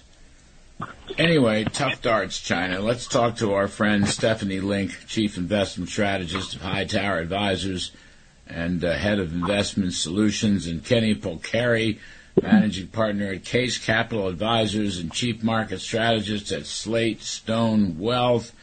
So, Stephanie Link, it's all good. I don't know. It's all good. What's the wisdom? Merry Christmas, first of all. Nothing but love to you and Kenny. Interest rates down, stocks up. I'm going to say profits surprising on the upside. The profits of the mother's milk of stocks. What's driving stocks to these new records, Stephanie Link? Well, and Merry Christmas to you, Larry. I'm so thrilled to be on with Kenny as well. Well, I think what's going on is that the Fed has engineered a soft landing, which is everybody was very skeptical. A year ago at this time, everybody was calling for gloom and doom for 2023. They were talking about recession by now in 2023, and that actually did not happen. And in fact, we saw acceleration in growth throughout the year. We started the year at 2% GDPs in the first quarter, 2.1 in the second, 4.9 in the third, which just wowed everybody. And right now, the Atlanta Fed tracker for 4Q is at 2.6%. And I think a lot of it is because you're seeing inflation come down and growth remaining stable. And so people feel good about 2024 and the earnings outlook, to your point. Stocks follow profits on the way up and on the way down. And right now, the numbers are actually going higher, and there's more confidence to be had. We're not close yet to where the Fed wants to be on inflation, but we're getting there. You know, you've gone from a CPI of 9.1 down to 2.8% on a 6-month annualized basis. Core yesterday, the core PCE, the best since March of 21. And again, the growth side of the equation, when you look at retail sales, you look at the housing data that we got last week, look at the consumer hanging in, kind of looks pretty good right now. Wow. Merry Christmas. Merry Christmas. That's all I can say. Merry Christmas. Ken Pocari, what do you make of all that? I agree with everything Stephanie says because it certainly feels like a Merry Christmas. It feels like we're all going in the right direction, and so everyone should be quite happy with that. Where I'm confused and where this goes off the rails for me is that all that good news that Stephanie just talked about, and you and I could talk about, does not, to me, suggest that there's any reason that the Fed then needs to stimulate the economy by cutting rates. Now I think parts of the market are assuming 5 and 6 times in 2024, which seems to me to be completely illogical compared to the story that Stephanie just held. Because everything's going along fine. The economy's great. Unemployment is low. Labor market is strong. Inflation's coming down. So by the way, Treasury yields are also coming down and have eased tremendously. Mortgages have gone from 8% to nearly 7%. That's a 16% decline, right, in the cost of money. So what's the push to get the Fed to cut rates 5 or 6 or 7 times in 2024? Makes no sense to me. Well, they got to juice the economy for Biden. Oops, did I say that? Oh, no. I said that. How did that get out? I don't know. No. That's a terrible thought. The Fed is completely independent of political. But you got a 390 10. Rates are, let's say, the 10 years come down over 100 basis points. So, Steph, that'll do it right there. Boom, right? The present value of future earnings goes up as interest rates go down, as I recall. Yes, sir. So in the last month, we went from expectations of being like the Fed is going to either maybe 25 basis points of hiking or just staying higher for longer to now all of a sudden what Kenny just mentioned, all sorts of cuts. Obviously, the Fed, they went to 75 basis points in cuts in the dot plots. But you also had investment-grade spreads are now 60 basis points tighter. You've had a 20% drop in crude. You mentioned rates, so that's stimulating housing. And as I said, every single data point last week in housing was pretty encouraging. Single-family permits up 18%. Single-family starts up 18%. So really a good part of the problems that we've seen over the last year and a half in housing is starting to reverse itself because of what you just mentioned on lower interest rates. So, and oh, by the way, Larry, guess what? We have $6 trillion in money markets on the sidelines. So fine, beginning of the year, when rates in middle of the year, when rates were really much higher, you did see cash sorting. You saw money come out of all sorts of instruments and go into cash and into fixed income to get that yield capture. Well, guess what? Now, as you mentioned, we're down at a 389 10-year. And you know what? Maybe cash isn't as exciting when you have a market that's up 23%. I'm not saying the market's going to be up 23% again next year. In fact, I do worry that the growth will stay stronger for longer. And, yeah, maybe the Fed doesn't cut as much. But I do think profits will hang in there. And so we could have a pretty decent year for next year. Kenny, what about the inverted yield curve and the 20 consecutive months of declining leading indicators index? Right. And so we're almost going on. Do you realize it's going to be almost 2 years of that inverted yield curve? I think February, right? February of 21 or February of 22 is when they inverted, right? So we're almost going on 2 years of an inverted yield curve. So it seems to be, why isn't that theory holding up that it was, 12 to 16 months out when the economy hit a recession once the yield curve inverts? Well, we're now into almost 20 months of it, and we're still no recession in sight, soft landing in sight. I think a lot of that is because the Fed they just continue to print money, so they're really navigating that in. Why that doesn't seem to be hitting home with so many people is beyond me. But I think as long as they keep doing that, then they are in fact going to avoid the crash landing, or at least put it off. Because I think ultimately, when it crashes, it's going to be a tough landing. But they have succeeded in pushing it off, and I think to your point, next year it's the presidential election year. Let's be honest. Oh, Kevin Hassett was on the TV show this week. He just came right out and said it. I didn't say it. He said it first. Mild-mannered, Kevin Hassett just said the Fed is run by a bunch of Democrats and they're going to juice the economy for Biden. I just loved it. Mild-mannered Kevin Hassett said that.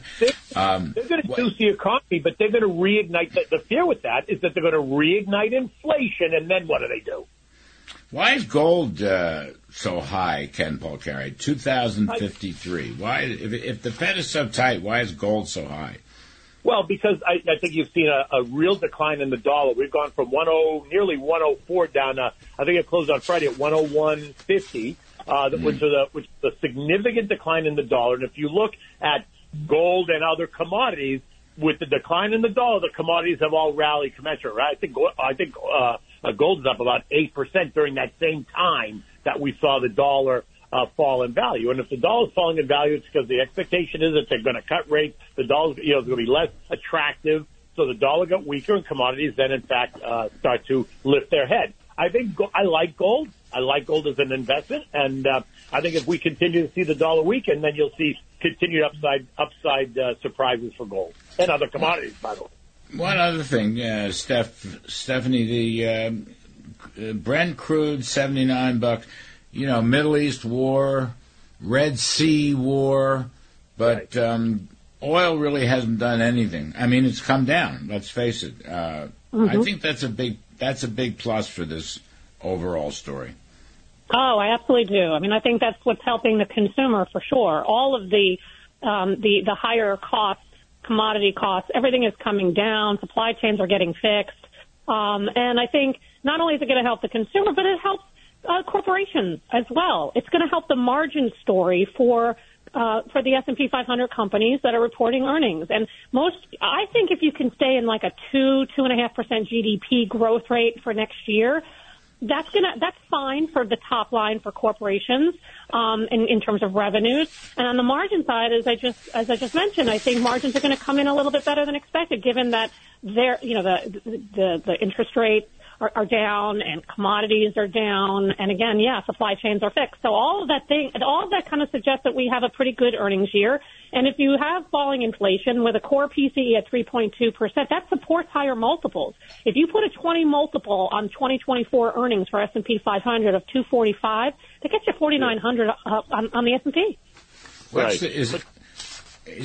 Hang on a second. I'm just looking. The S&P is 47.54. That's not quite an all-time high, or is it? It is close to an all-time high. Very close. And 37,385, is that an all-time high in the Dow?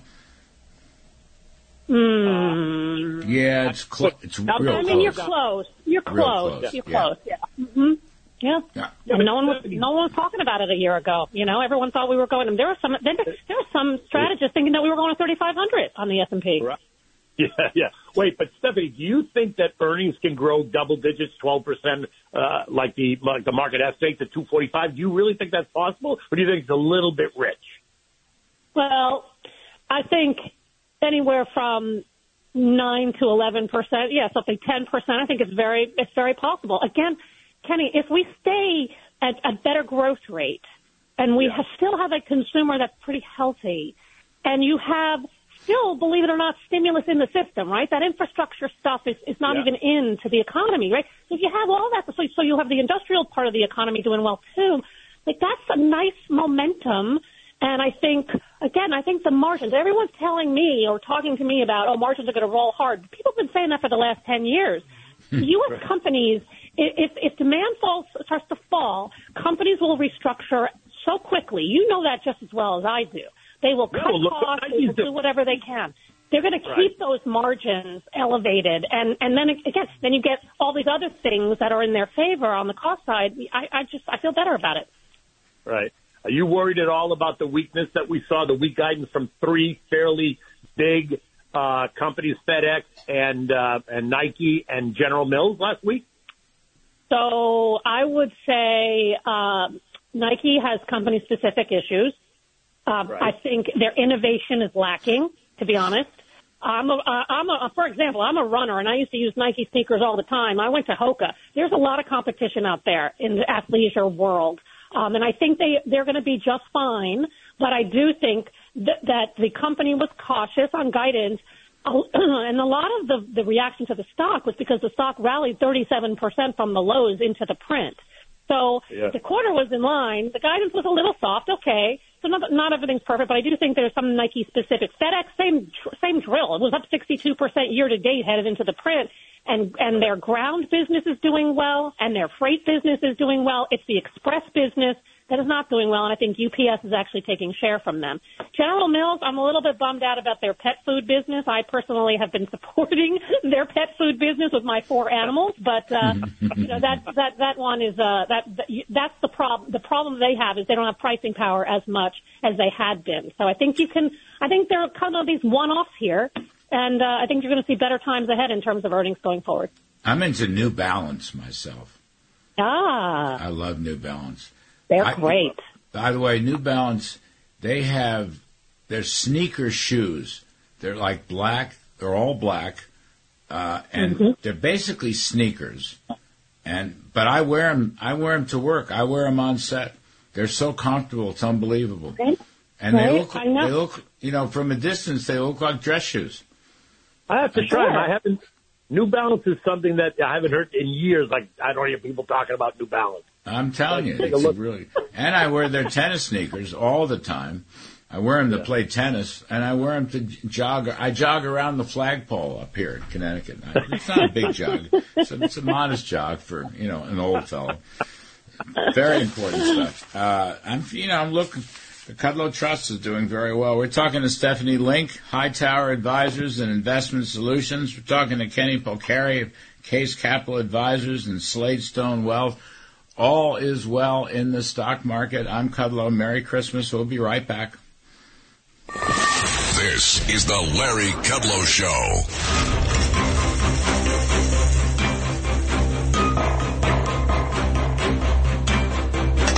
Now, back to the Larry Kudlow Show.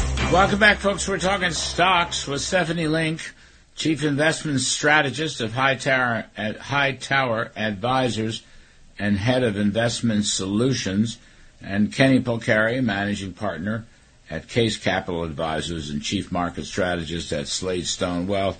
So, kids, let's talk about 2024. 2023, great year for stocks, as it turns out. 2024, Stephanie Link, what do you make of it? All right. Well, I think as we talked about, I think growth will hang in there around 2% or so for the economy. That should lead to decent revenues. Margins will hold up, decent earnings. As we mentioned, maybe 10% growth overall in earnings. And I think some of the themes for 2024, one of my favorites, and I touched on it, is housing. Lower rates We have 5 million homes short in the country. We have 5 million millennials just starting to buy homes. 13 years of the home builders underproducing. So I like the supply-demand characteristics there. In fact, a recent purchase for me was Sherwin-Williams, but I think Home Depot will do well. I still like financials. I think you're going to see a little bit of a steepening of the yield curve and less cash sorting. I like Charles Schwab there. And anything that's tied to aerospace or onshoring in the industrial industries, I like those very much. Boeing, GE, Parker Hannifin, Freeport McMoran. There's a lot of good names out there. Wow. Kenny Buchanan, what about the AI play? So I think the AI play is here. It's not going away for sure, and it's only going to become more integral in our lives as we move forward. You can see that almost weekly now, right? So I continue to like the AI play and cybersecurity for sure. Anything in that space, I think, is where you need some exposure, however you get it, whether you get it through stocks like C3.ai, which is an AI play direct, or whether you get it through like CIBR, which is a cybersecurity ETF. Stephanie Link and Ken Polcari, Merry Christmas, kids. Merry Christmas to you. Thanks for everything. So we're going to take a quick break and do some money and politics on the other side. We got Liz Peek. We got Steve Moore. I'm Kudlow. Merry Christmas.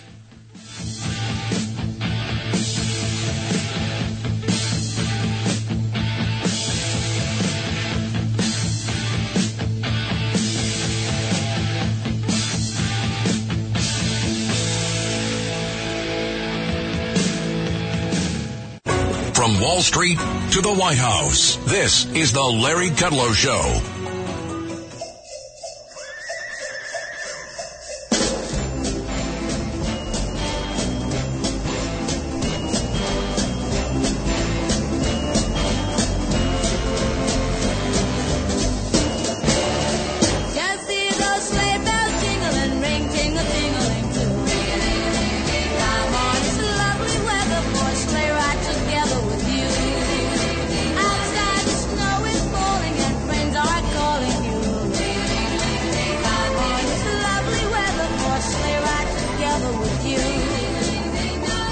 That is the Ronettes. It's just about my favorite Christmas song. One of them, anyway. I'm Larry Kudlow. I think I'm Cousin Brucey, but I'm really Larry Kudlow.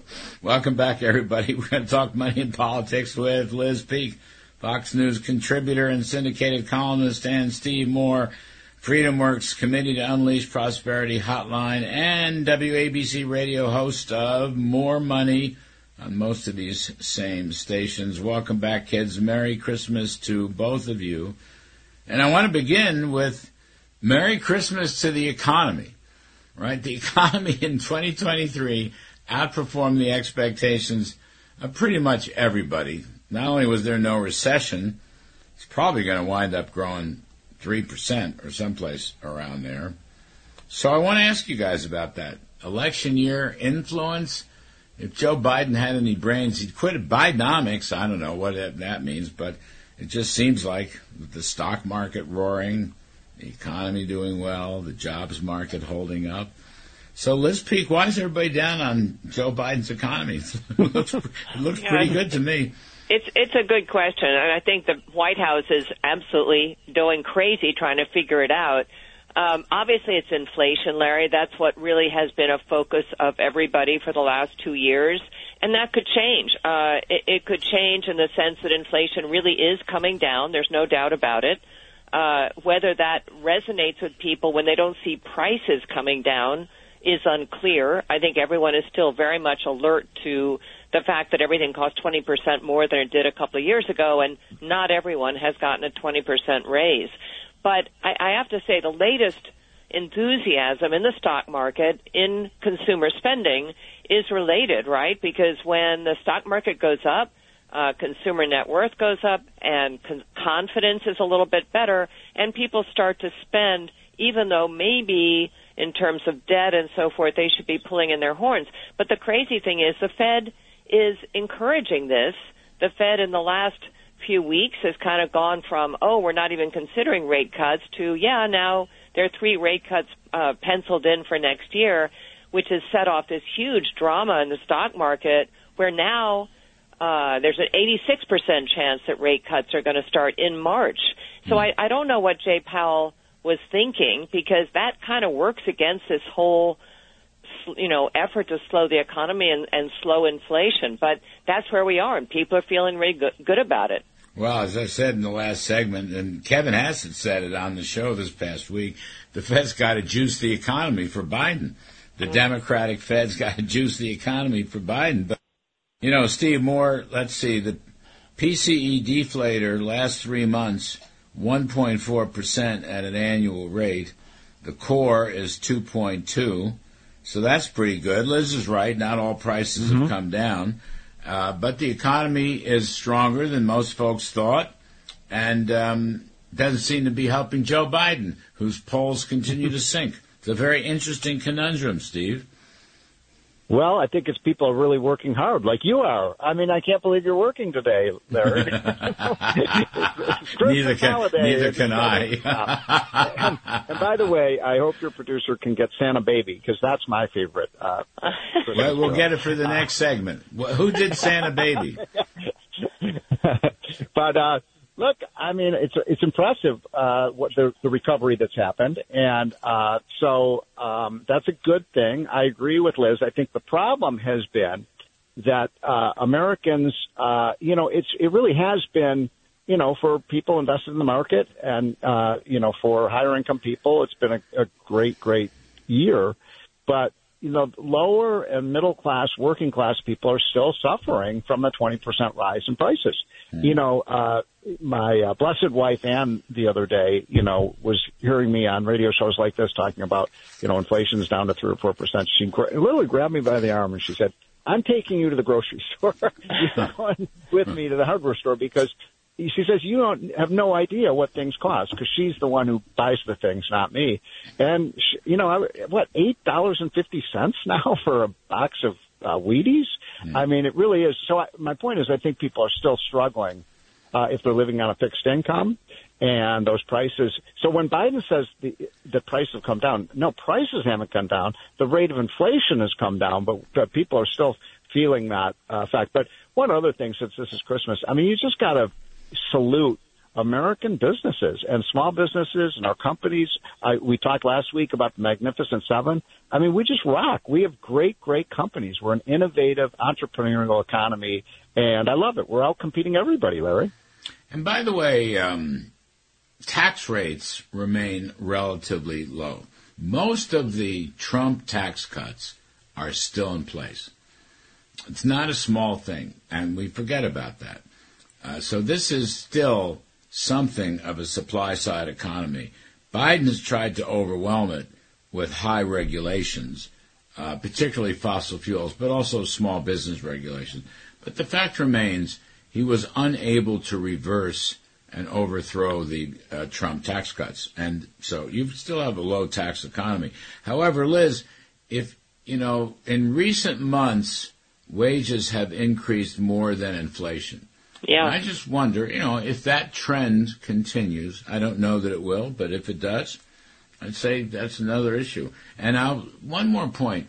We were looking at the Fox Business poll for likely voters, likely caucus goers in Iowa. And the economy is still the top issue, but it's fallen about 10 points from where it was in September. The new hottest issue, which is up about a dozen points, is the border. Yeah. And Biden is very, very vulnerable on the border. In fact, he's down in Mexico begging Obrador to help him on the border because he can't help himself. Yeah. Well, I think Americans are really horrified. The numbers just get worse and worse. And Biden has trotted out a couple of sort of half measures attempting to cut down on the numbers, and it just hasn't made any difference. And I think, we all were very alert to the fact that there were migrants being shipped to New York and to Chicago and Philadelphia and so forth. But the numbers now have become undeniable. I mean, you can't live in these cities without being very aware of the impact of an open border has had on our economy and on our cities. And, it is, I just think it's unconscionable. It is the one thing that this government did right when they came into office and were determined to undo everything Trump did, even if those were good things, even if they had a positive outcome. He just willy-nilly tore up the playbook, and now he's suffering the consequences. And, Larry, he deserves to. He has made not a single move to rectify this. And the astonishing thing to me is the Republicans have given him an offer. Here's a deal. We're going to put through some tighter measures, nothing draconian, but something to maybe get this situation under control, and then you can have the money you really, really want and need for Ukraine and Israel. And Joe Biden won't budge. What is wrong with the man? This seems like a political gift at Christmas time, and Biden's going to go off to the Caribbean for a week and, relax because it's been such a stressful thing for him. I mean, honestly, I can't get my head around it. Can he get back? If he goes to the Caribbean, can he get back? I don't know. I mean, really. He's going to have to get. He'll go through the fence. A lot of Americans have gone through the fences because the ports of entry have all been closed. I mean, I say I'm laughing, but there's a lot of truth in that. That's what the numbers show. Steve Moore. Let's see, 4.5 years ago, President Obrador wouldn't help Donald Trump on the border. So Trump said, I'll double your car tariffs. I'll double your manufacturing tariffs. Right. We're your biggest market, and you're going to see an economic collapse. Now, Joe Biden doesn't have the backbone to do that kind of thing. So he's on bended knee. This weekend, he's on bended knee with Obrador. I think that's pretty pathetic. Yeah. Look, does anybody actually, Liz is right. Biden doesn't want to control the border.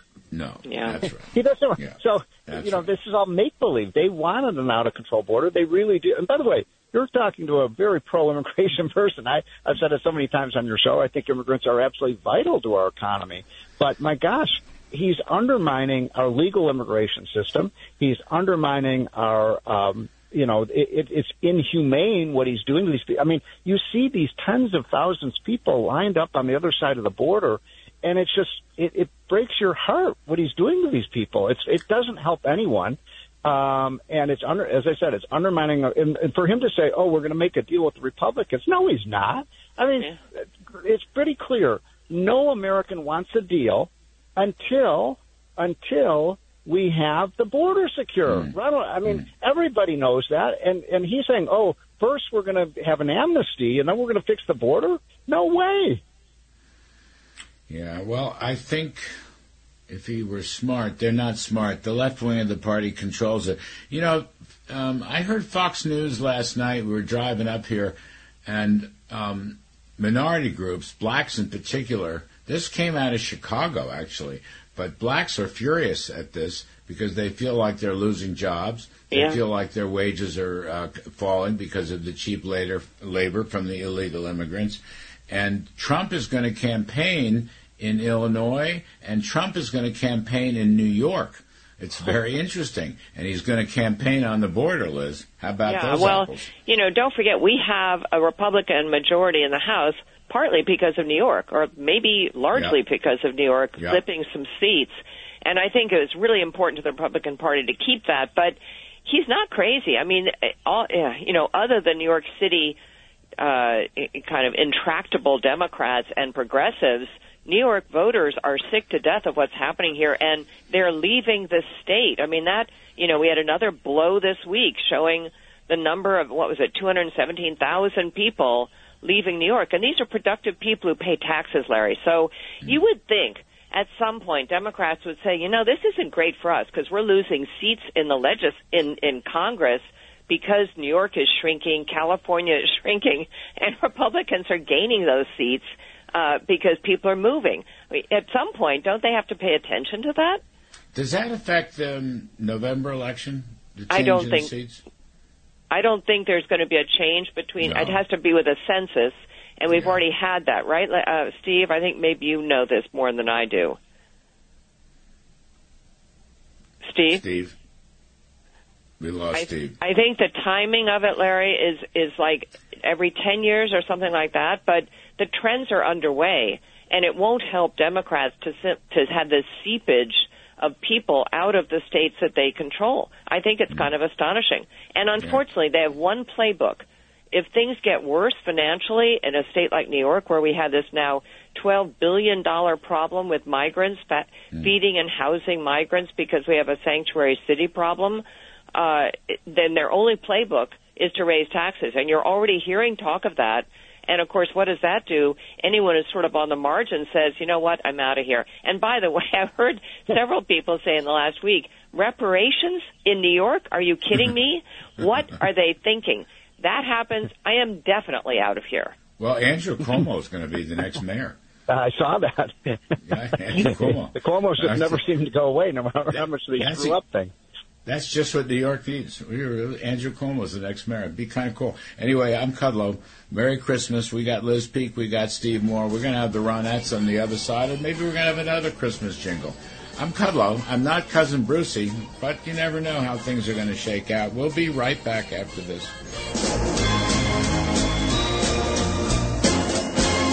Our cheeks are nice and rosy and comfy and cozy always. Larry Kudlow. From Wall Street to the White House, this is the Larry Kudlow Show. Santa baby, just slip a sable under the tree for me. Been an awful good girl, Santa baby, so hurry down the chimney tonight.